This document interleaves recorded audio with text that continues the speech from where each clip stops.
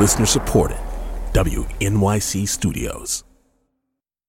I'm Kai Wright, host of WNYC's podcast, The United States of Anxiety.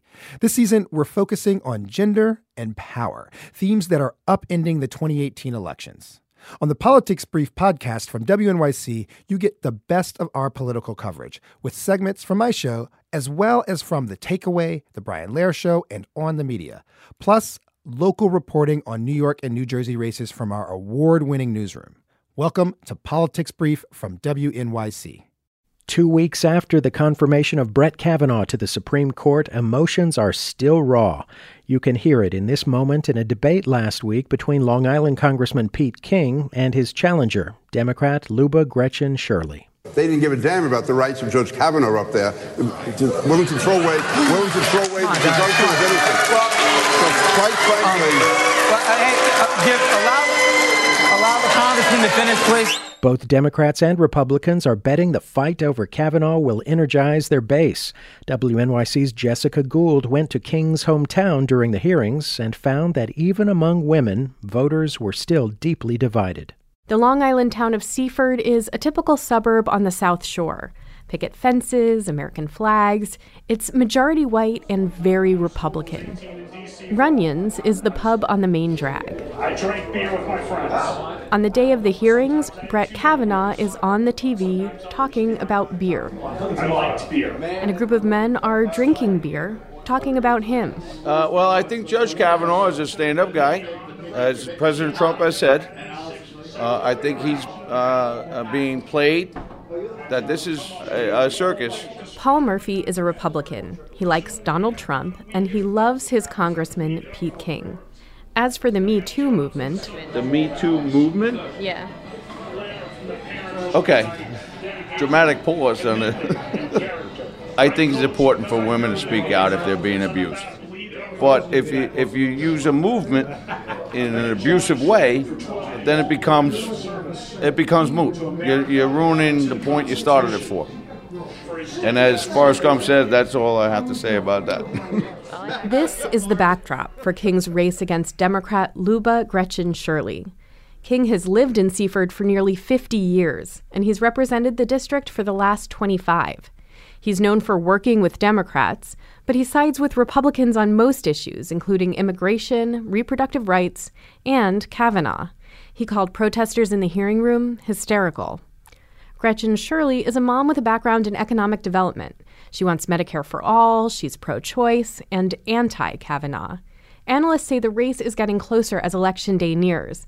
Democrats hope momentum from the Me Too movement will help flip the seat. I told you Lauren started with me in the grocery store the other day. But here in Seaford, Republican men and women are sticking to their party lines, even when there's a woman on the ballot.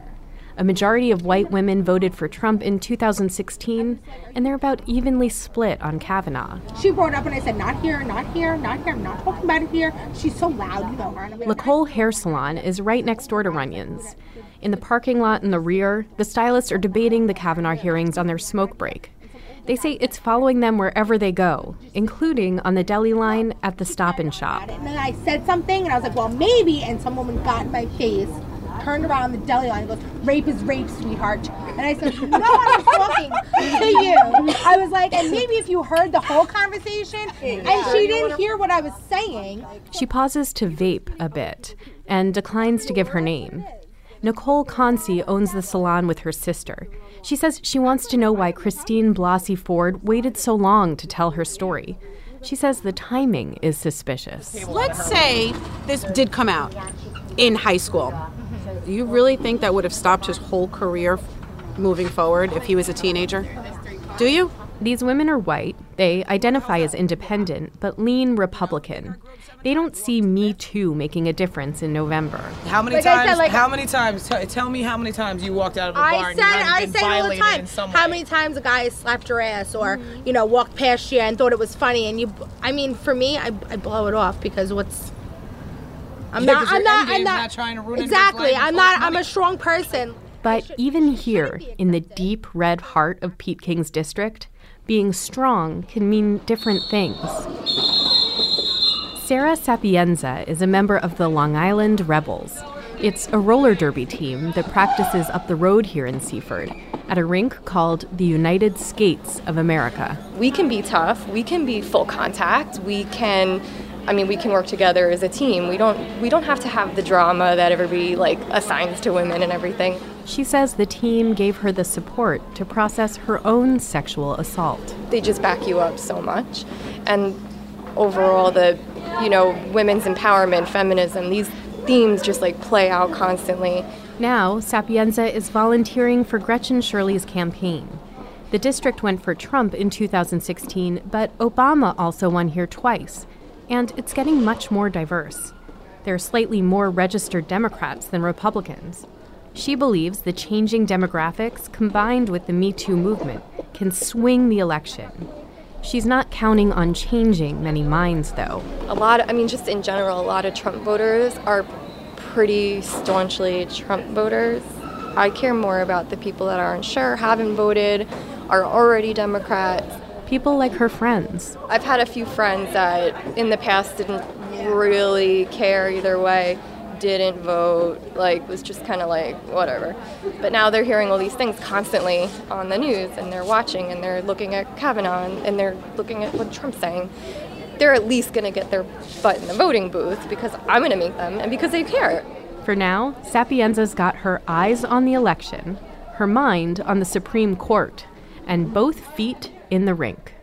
She wants to pass her skills test so she can get a real roller derby name. She already has one picked out. Brute Skater Ginsburg. Jessica Gould, WNYC News. Thanks for listening to Politics Brief. If you want more, go to wnyc.org/election.